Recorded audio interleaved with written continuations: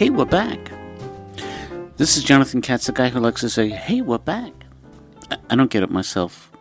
Hey, today we're going to meet two guys who opened up a venison-only restaurant in Midtown Manhattan. They're doing great now, but for a while, they had to deal with people's preconceived notions about venison. Yeah. And they don't want to, let's say, eat Bambi.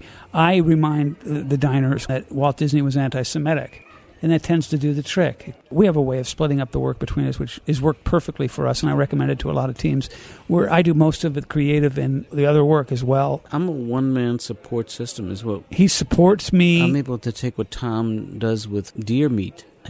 Well, it's got to be fun. I mean, when you kill as much deer as we do and cook it... Oh, it's been overwhelming, really overwhelming. I know two people who are, kicking themselves right now, and those are our wives. Because I don't think it's any secret. Both our wives left us.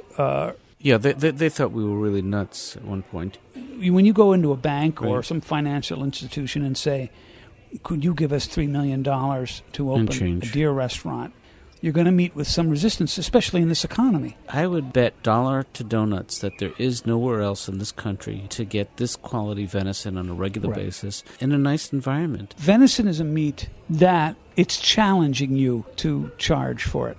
It goes bad very, very quickly, and it goes bad quite often just after it's served. There's so many deer on Long Island now that we just get in our cars and drive around and hit them. Not just Long Island, it's the coastal part of New Jersey. Yeah. We're providing a service by thinning the herd. Again, legal is a word. When I talk about shooting them. Legal is such a loaded word. The government looks the other way. The hunting season is very much like the TV season now, where there's no real fall schedule. Because of cable. Yes. You know the expression like a deer in the headlights? That's the moment that you want to actually kill the deer because... And that is also a dish, deer in the headlights, which is, it's cut very, very thin. And people will say about a dog, he smells your fear. What people don't know is that they can taste fear, and it's delicious. It's wonderful. And we can all taste fear.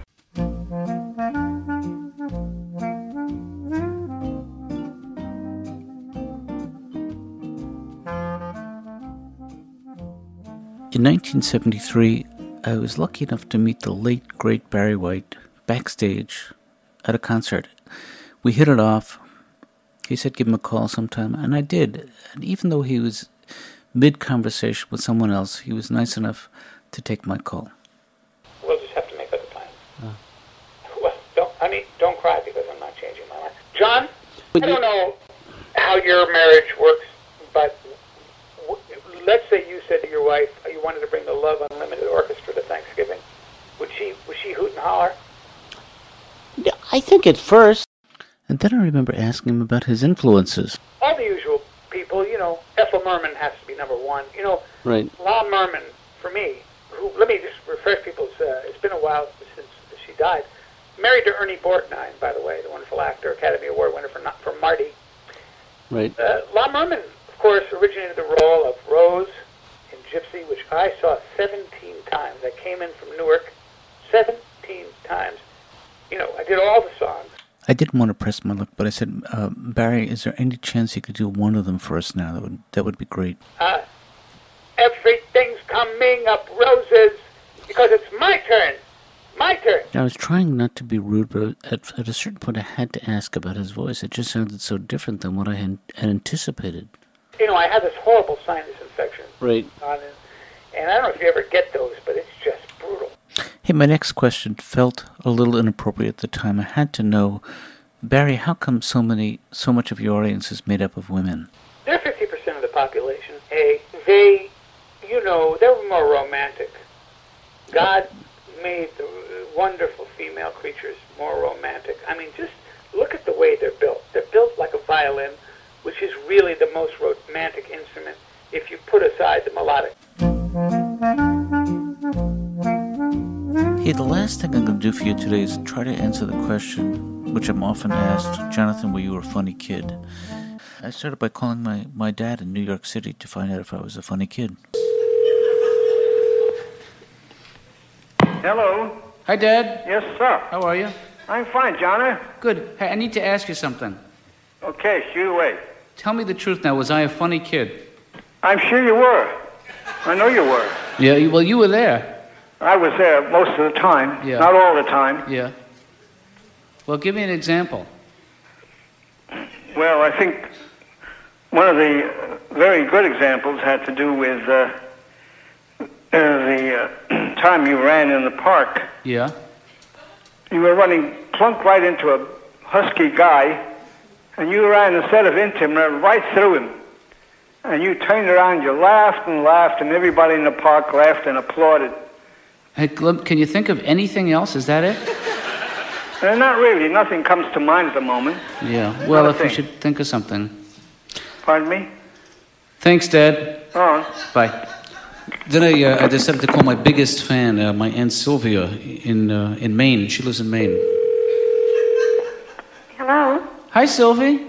Oh, hi, Jana. How are you? All right, darling. How are you? I'm good, thanks. Oh, that's good. Nice up there? Well, not so good. Oh, really?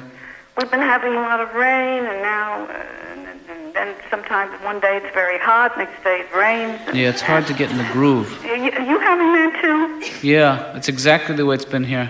Is that right? Yep. Hey, Sylvie, I'm going to just ask you flat out, was I a funny kid? Oh, you certainly were. Yeah. He said, I was walking with you one day at the park, and you saw this big fat man walking, a black man walking in front of us, and you sort of... Did you say Batman? Huh? Did you say Batman? Yeah. Yeah. Yeah, he was very fat, a black man. And he was walking so funny, and you were... I was walking with you, and then you sort of got out of my grasp, and you walked right through him, right through his legs. And he started to laugh so hard. And you laughed so, you thought it was awfully funny that I had to run after you, you know. Yeah. Okay, Sylvie, I'm going to have to let you go. All right, darling. I was just about to go out for a walk. Okay, well, have a nice time. Bye, dear. You know, you get old, the memories start to fade. They tend to get a little distorted in your mind. So I figured the one person who would be able to answer this question with some accuracy is my sister Phyllis, who lives in Puerto Rico. Hello? Phil? Jana, hi. How are you? Fine. Hey, I have to ask you something. I need to know this, and you'll remember, was I a funny kid? No. You were not a funny kid. You want some time to think about it? No, you were a depressed kid, Jonathan. Don't you remember? When you were only 3 or 4, you tried to kill yourself. You ran through the legs of that huge guy, Jonathan. He almost crushed you. That was a very strange thing to do. You were not a funny kid.